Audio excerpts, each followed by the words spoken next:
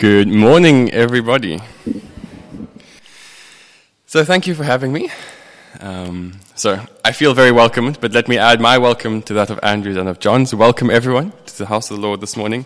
It is good to be here. Yes, so Andrew has given you a short version of me, so we are mostly introduced. I was raised in the Methodist Church, almost literally. My parents were involved from very young, and so I spent many evenings, in the back of the hall with my duvet, the rest of my siblings, while my parents were running courses. So, yes, almost literally raised in the church.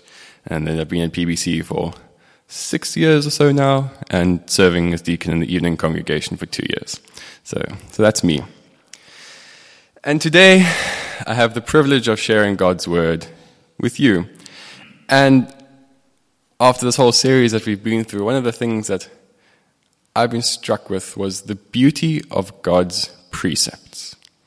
The beauty of the truth that God reveals to us through His Word. And so that's what we're going to be looking at today, is the beauty of God's precepts. And because I'm a scientist and not a novelist, I'm going to start with my main point, and I'll end with it as well. I'm not going to leave you in suspense as to where I'm going. But what I want us to remember is that God has revealed a lot of very profound, very useful, and very beautiful truth to us through His Word. Jesus brings these precepts to life and gives us a practical way forward to being part of bringing God's kingdom here on earth. Okay, so that's kind of a long main point, but anyway, we'll get there. And so if you fall asleep now, at least you'll have heard the main point. But of course, none of you will fall asleep. And we're going to do 3 scripture readings interspersed among the text. And many of you will have heard the beauty of God's precepts and immediately have thought of Psalm 119, and you would be correct, but you'll also be relieved to hear that I'm not going to read the whole psalm. Otherwise, it's very tempting. You read the whole psalm, 5 minutes of sermon, and then we're all done. But that's probably not the most responsible way of using my time. So Psalm 119, just reading from verses 41 to 48. May your unfailing love come to me, Lord, your salvation according to your promise. Then I can answer anyone who taunts me, for I trust in your word. Never take your word of truth from my mouth, for I have put my hope in your laws. I will always obey your law, forever and ever. I will walk about in freedom, for I have sought out your precepts. I will speak of your statutes before kings, and will not be put to shame. For I delight in your commands, because I love them. I reach out for your commands, which I love, that I may meditate on your decrees. It's a really beautiful psalm. Each of the sections really just brings out the pure beauty and joy of God's word. And sometimes, though, truth is not pretty, right? Sometimes the truth can be ugly, right? There is fallenness and sin in the world, and that means that sometimes the hard truth is hard and ugly, right? Sometimes the person you really admire turns out not to be as good as you thought. Maybe they're actually not really a nice person, even though you admired them. And if you were to so I have a 3.5-year-old niece, and if you were to show her artwork to a connoisseur, the honest answer would not be, oh, this is amazing, we should put it in a gallery, right? The honest answer is, it's not a very good artwork. But you wouldn't say that, because for a 3-year-old, it's a perfectly good artwork. But in some sense, the ugly truth is there.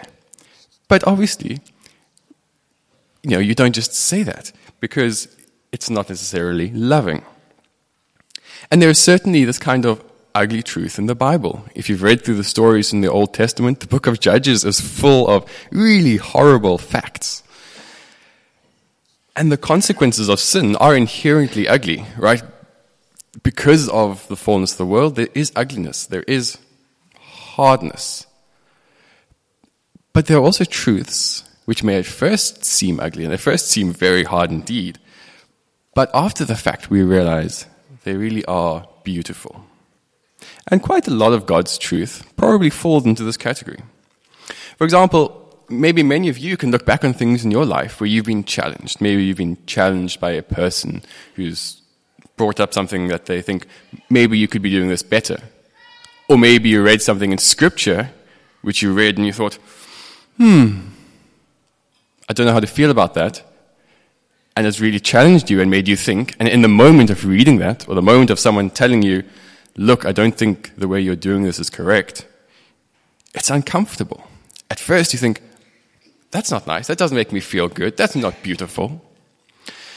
But as we work through it, as we understand why God has chosen to reveal this truth, we look back and we say, actually, there is beauty there. Actually, when I look back, it is a beautiful truth. And so a lot of the teachings might fall into this category where at first you think, do I have to do that? But then you realize, well, in some sense, maybe I don't have to. But God wants me to. And maybe that's more important. And then there are truths which are simply beautiful from start to finish. Grace. Isn't grace beautiful? The fact that we can be in communion with God. Like, that's just incredible, right? Jesus' life, death, and resurrection. It's hard, and there's ugliness in that, but the message is truly profoundly beautiful. The majesty of God. The fact that God reveals himself to us and allows us to have a relationship with him. The plan that God has for us as humans from the beginning of time. Both as an entire species of people created in his image and personally as individuals. That plan is beautiful. And certainly, God reveals beauty in the way he wants us to live and the way he reveals that to us. It's not just practical things, which I will call eat your vegetables truth, right? If you eat your vegetables, you will grow up healthy and strong. And if you've ever tried to feed a kid Brussels sprouts, you'll know that can be a very hard truth to get down. Heck, try and feed me Brussels sprouts. And so we have this kind of practical thing where we know if we do it, it will lead to growth, it will lead to development, it will make us better people, and in terms of God's truth, it will bring us closer to Christ and closer to God. It is a good thing, but it's hard, and it's practical, and it's nuts and bolts, and it's changing things about the way we live. And maybe we ask to give something up for him, where we realize in our lives there's something which is getting in the way, and that's a practical thing. We need to step back and say, okay, we are called to deny ourselves. There is a hardness there. And Jesus makes us very clear, right? You can't read any of the Gospels without getting the very clear message that Jesus tells us it's going to be tough. There are going to be sacrifices. But there is also truth where there is beauty almost immediately. And this kind of truth, let's call it straightening the rug truth. Where maybe you've seen like a rug or a carpet lying on the floor, and you know that carpet has a beautiful pattern. It's been designed very carefully to have a beautiful pattern when it's spread out smooth. But when it's all crumpled and skew, that beauty is completely obscured. But as soon as you come along, you straighten it out, maybe shake it a bit to get the dust off, you very immediately get to see the beauty. And so you see immediately, as soon as you do it, you see why it was a good idea to straighten that rug, because the beauty is immediately apparent. And there is actually something beautiful about these truths in the Bible. Probably, if you think about it, even in the moment of self-sacrifice or of choosing to love someone, there is a profound beauty when you decide, okay, I'm not going to do what I want, I'm going to do what God wants, and that is beautiful. To love someone is beautiful. To help someone, to treat someone with respect, to treat someone as a fellow member of God's kingdom is beautiful. And like I said, even self-sacrifice, though it's one of the hardest things to do, to give of yourself with nothing in return, is one of the most beautiful things that we have as humans. And so I've started with beauty, and I'm betraying my Wesleyan upbringing, because I'm going to do a 3-point sermon of the beauty of God's precepts. So we've discussed beauty. Let's discuss God, right? 10 minutes and we'll cover everything there is about God, right? No, not a chance. But in the context of commands and precepts and so on, the important thing that we need to remember is that the rules by which we are living, so to say, the guidelines, the precepts, the principles that govern our choices, are not human-made. They come from God. And so God had a lot of words to say to the Israelites about this. So you can almost read through any of the prophets and you will find some text like this. So what I've taken is from Isaiah chapter 29, verses 13 to 14. The Lord says, "These people come near to me with their mouth and honor me with their lips, but their hearts are far from me. Their worship of me is based on merely human rules they have been taught. Therefore, once more I will astound these people with wonder upon wonder. The wisdom of the wise will perish. The intelligence of the intelligent will vanish." It's so easy to create a set of rules and we say, by this we achieve goodness.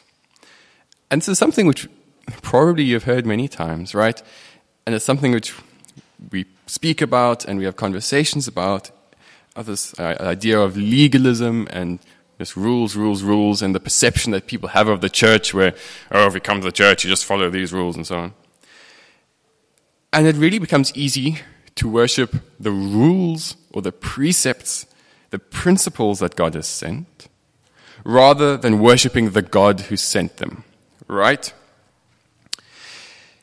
And then when we start worshiping the rules instead of worshiping the God, we mold the rules into what we think should be correct, what we think is better. Surely if God had spoken this in our day and age, he would have said it like this, right? We want to reinterpret the rules. But we really have to remind ourselves that these rules are very, very, very secondary to the God who sent them, the God, the Almighty Creator of the universe. And truly, he desires mercy, not sacrifice, as we read in Hosea 6 and as Jesus references twice in Matthew 9 and in 12. Mercy, not sacrifice. It's about the God, not about the rules primarily. And as a result of this, we need to be able to humbly step back and accept that we are flawed, right? Sometimes even when we think what we are doing is the best thing, even when we're trying to do the best, what we do seems reasonable, we still need to step back and say, is this what I think is good? Is it according to God's word? Or is it merely based on human rules? Do I think this is a good idea? Does God think this is a good idea? And you can imagine preparing a sermon on this. My preparation, I have to think, wait, do I think that saying this is a good idea? Or does God think that saying this is a good idea? And you get in this weird, twisted state of mind. But at the end of the day, we are blessed to have the truth in God's word. Right? So when we ask this question, do I think it's a good idea or does God think it's a good idea? We can actually answer it concretely in many cases by coming to the word and saying, well, God's word says this. Therefore, yes. So for example, when I say, do I think this is a good idea, or does God think this is a good idea, I can go back to this passage in Isaiah, I can go back to Matthew 9, Matthew 12, Hosea 6, and be, okay, God desires mercy, not sacrifice. This is true because it's in the Bible, not because I thought of it and therefore it must be true. In our young adults life group last Wednesday, someone asked the question, a very simple question, and yet extremely, extremely profound, which is, what does it truly mean to live a life surrendered to God? And you can probably give, a short answer and say, okay, well, it means obeying him and doing what he wants and loving him and so on. But what does it really mean? And that's something in this context of the beauty of God's precepts. It's quite a pertinent question. Because while it will vary in the details from person to person, what does surrendering God mean to you might, in the nitty-gritty, mean something different to what it means for me. But there are certain points that will always remain in what it means to surrender to God. Particularly that we have to submit to God and His Word. If we accept that this is the truth, then that's what we have to submit to. We say, okay, God is right, and if God is right, then I might be wrong. And on a practical level, we realize that we are not our own, but that we were bought at a price, right? As 1 Corinthians 6 says. And that tells us what we should do with our bodies. We should treat them as these valuable assets which have been saved for God's kingdom, right? We're not just out there doing our own thing under our own power, but we have been bought at an unbelievable price of Jesus' blood, and that means we should live in a certain way out of honor of the one who was willing to die for us. God is always the highest authority, and that means that He is the most important one that we seek approval from. The most important figure. And to borrow an idea from Tim Keller, the inner circle that many of us, probably all of us if we're honest, long to be accepted by. Right? So maybe that inner circle that you long to be accepted by is management at work, is a group of friends, is a particularly influential group of musicians or sports team selectors, maybe even church leaders, right? That is the inner circle, the fancy people who you want to be accepted by. But this inner circle, ultimately of humans, is never that important, right? They are just human. The inner circle that really counts consists of the Father, the Son, and the Holy Spirit. That is the inner circle where we really seek our approval. So let's talk about precepts. And I'll get some more water.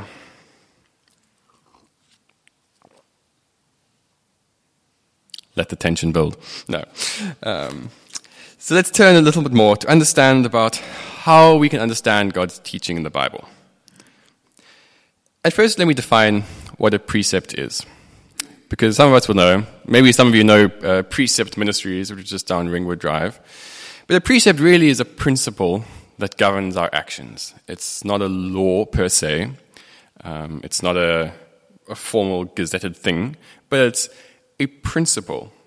And I'll discuss this in some more detail just now, but just to have in our mind, what is a precept? And so I'm going to read from Hebrews chapter 8, verses 1 to 7. And so there's been a whole bunch of stuff talking about the supremacy of Christ and whatnot, and it comes to here, and the writer says, "Now the main point of what we are saying is this. We do have such a high priest who sat down at the right hand of the throne of the majesty in heaven, and who serves in the sanctuary, the true tabernacle, set up by the Lord, not by a mere human being. Every high priest is appointed to offer both gifts and sacrifices, and so it was necessary for this one also to have something to offer. If he were on earth, he would not be a priest, for there are already priests who offer the gifts prescribed by the law.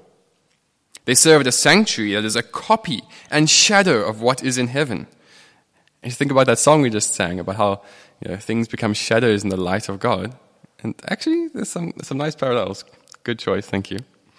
And this is why Moses was warned when he was about to build the tabernacle. "See to it that you make everything according to the pattern shown you on the mountain." But in fact, the ministry Jesus has received is as superior to theirs as the covenant of which he is mediator is superior to the old one, since the new covenant is established on better promises. For if there had been nothing wrong with that first covenant, no place would have been sought for another. Right, so the law of Moses, all the commandments and the laws that God gives in the Old Testament are important, are useful for teaching and training, as we read in 2 Timothy. But we also need to be aware that we are under a new covenant, right? A covenant of grace mediated by Jesus Christ. We are not bound by checklists and some kind of board of divine examiners who are looking down upon us and taking notes and saying, you sinned, you could have done this better, right? That's not what we are about. We have this new covenant of Jesus' blood, which covers over all of that and says, look, come in, sinners saved by grace. And this quite possibly is the most beautiful truth in existence, right? That we are covered by grace to be in communion with our Creator. And so while there is this profound grace, Jesus also makes it very clear once again that we should still live according to God's intention for our lives, right? Just because we've been saved by grace, by no means should we continue sinning. And Paul has lots to say about this in his various letters. But by coming to Jesus, we are really transformed into these new beings. And we start understanding these intentions, these precepts, these principles of how we should live much more clearly. Because now we have access to grace, we have access to God, we can pray, we have the Holy Spirit guiding us, and suddenly these precepts, these principles make a lot of sense, and we want to do them. And so, hence my totally planned use of the word precepts. If I'm full disclosure, when I started preparing the sermon, I thought, okay, Beauty of God's Precepts seems like a good title, having read through Psalm 119, but I could have chosen laws or statutes or commands, because the psalmist uses those terms sort of as poetic variations for more or less the same idea. You can go into details of the difference between law, statute, command, and I'm sure there are many more educated people than me here who could explain those things to you. But by the grace of God, I chose the word precept, and I'm very glad I did, because I probably would have changed it. Because the idea of a precept as a guiding principle, an underlying principle, rather than just a law that thou shalt do this, is actually really, really profound. So it means that while the letter of the law of Moses, right, that letter of the law, the practical, do this, do this, do this, do this, do this, sacrifice your goat this way, do not sacrifice your goat that way, if you don't have a goat, you can use 2 doves, all of that has been superseded by the blood of the true Lamb, Jesus Christ. But God has not changed. God is still the same.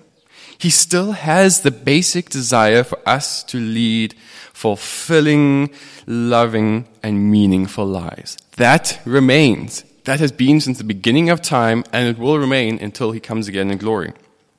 Right? And this means we should take note of his precepts, the way he wants us to live, because he has designed us in a certain way. And this is something which I love about science and the progress that people make. And every now and then I'm reading a journal article or whatever it might be, and I'm reading it and I'm like, wow, this aligns so much with what I know about God.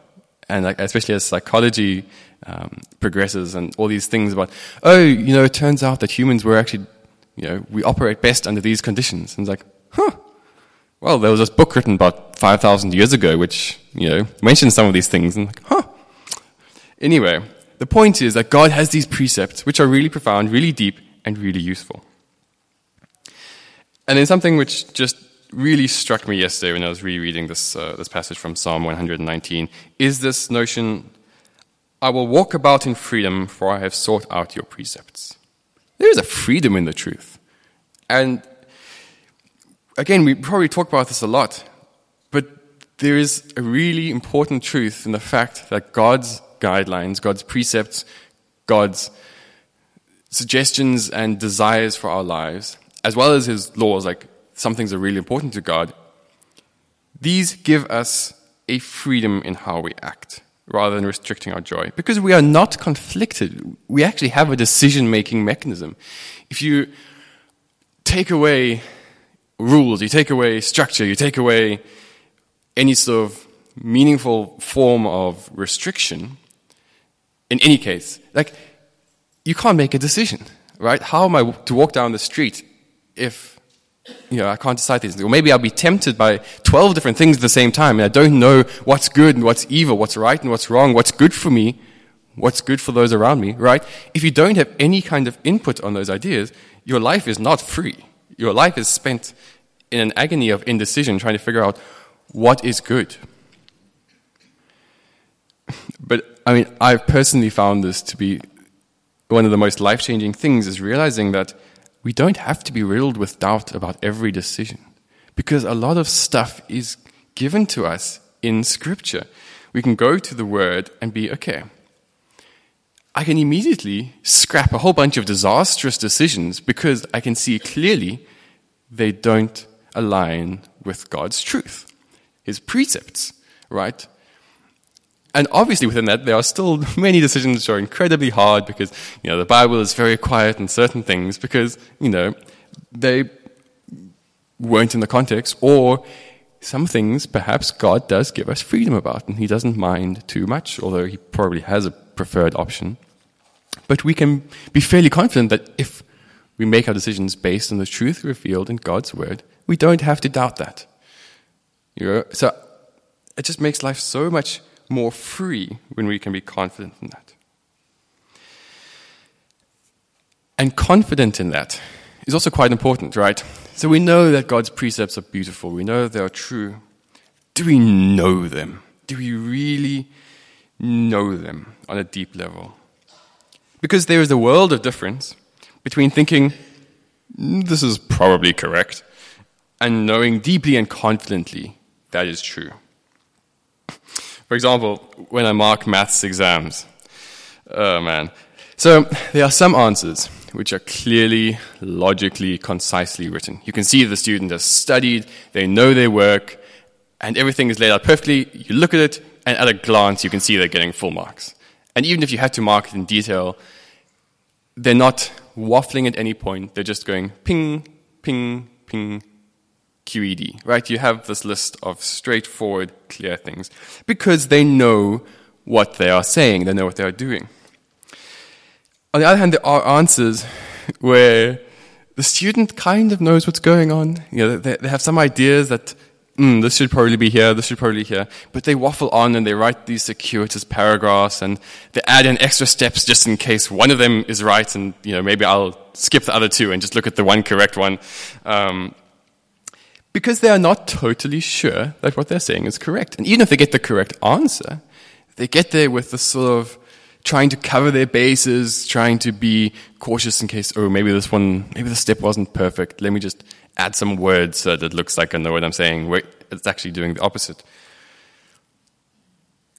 When you know the truth confidently, you know that you know it. You're not just thinking, I think this is true, and let me try it. But you know it. This is true. And you're confident in that, and you're happy with that. You can explain it, and you can live it without trying to cover it up. Because you know that this is true. You know this is what you want to do. This is your decision. And as the psalmist says, then I can answer anyone who taunts me. Because you know the truth. You're not guessing. And so really, I do encourage all of us to immerse ourselves in Scripture and to enjoy the beauty that God reveals to us here. In His Word, in His precepts, and you can read almost any passage of Scripture. Okay, not any. There are some where you really have to take into context. Again, Judges, right? It's rough. But you read through a whole bunch of Scripture and you get glimpses, different aspects of God's character, of His plan for humanity, understanding of Jesus and why Jesus had to come and be. And all these things point towards the beauty of His precepts, His principles that govern His plan. So, some of these things, right? The Sermon on the Mount, the Old Testament, letters such as Ephesians, they have all these practical guidelines of how we can live our lives. And there is something very, very beautiful about how God wants us to live our lives. He has not designed us randomly, accidentally, or maliciously. Although the fall has brought about so much suffering and evil and hardship, the original game plan for humanity, as revealed in God's Word, is truly beautiful. Very often, we find that when we are sticking to these precepts, we are spending time with God, our Creator, we see the beauty in life so much more. And so I'm going to close with an illustration, which is that maybe you've been part of a sports team or you've watched a sports team that has gone into a match with the most perfect, beautiful strategy, the most amazing game plan. I've certainly been in rooms before the match where you have this game plan mapped out. Every movement is choreographed. Every player's role is there. Like, nail it. This is what you're going to do. This is what you're going to do. You have your set pieces. Everything's clear. Like, in your mind, how can we possibly lose, right? This is perfect. This is amazing. And then you get into the game, and immediately it falls apart, right? The darned opposition players keep doing what they're not supposed to do, and stuff gets difficult, and suddenly everyone's losing their head and forgetting the plan and going off and doing things. The real test in that situation is how the team, an emphasis the team, not just the captain or the coach, but the whole team has to come back and adapt to this challenge. They have to overcome and weather the storm of uncertainty and this stuff that has suddenly come against them and get back to some form of the original plan. Because you know that plan is good. And maybe that plan suddenly becomes just, get Curtly answer into space and pass on the ball, and that works. But we really need to think about this, because I find this to be like a really useful way of thinking about God's plan for the world. Because in the light of the fallen world, right, where there is ugliness and there is hardness, there is still the original beauty and perfection of God's creation. And we've made mistakes, like we might do in a sports match. And we've gone off course. And we suddenly realize, whoa, this was not the plan. But by grace, by the precious grace that Jesus' life, death, and resurrection has brought us, we can get back towards this original plan. As Pastor Andrew preached in his sermon a few weeks ago about the idea of this whole arc of God's creation, the whole story from creation, fall, sanctification, and then the recovery towards the full beauty. We are part of that arc, and we can bring that kingdom forward now. And this is really where the beauty of God's precepts lead us, is that we can be part of bringing God's kingdom here on earth as it is in heaven. We can be part of the answer to prayer. And so I really encourage you to remember that God has revealed a lot of very profound, useful, and beautiful truth to us through his word. Jesus brings these precepts to life and gives us a practical way forward to be part of bringing God's kingdom here on earth. Let's pray. Lord, we thank you so much for revealing yourself to us. We thank you that you have not left us alone in the dark. You have not left us struggling and suffering without knowing a Savior. But you have given us Jesus. You've given us your Spirit. And we come to you and we say thank you. We honor you and praise you, the Creator God, the Almighty God who loves us so much.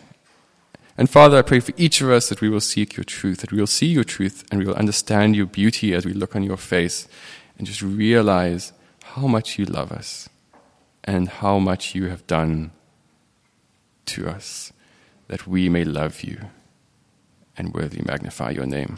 Amen.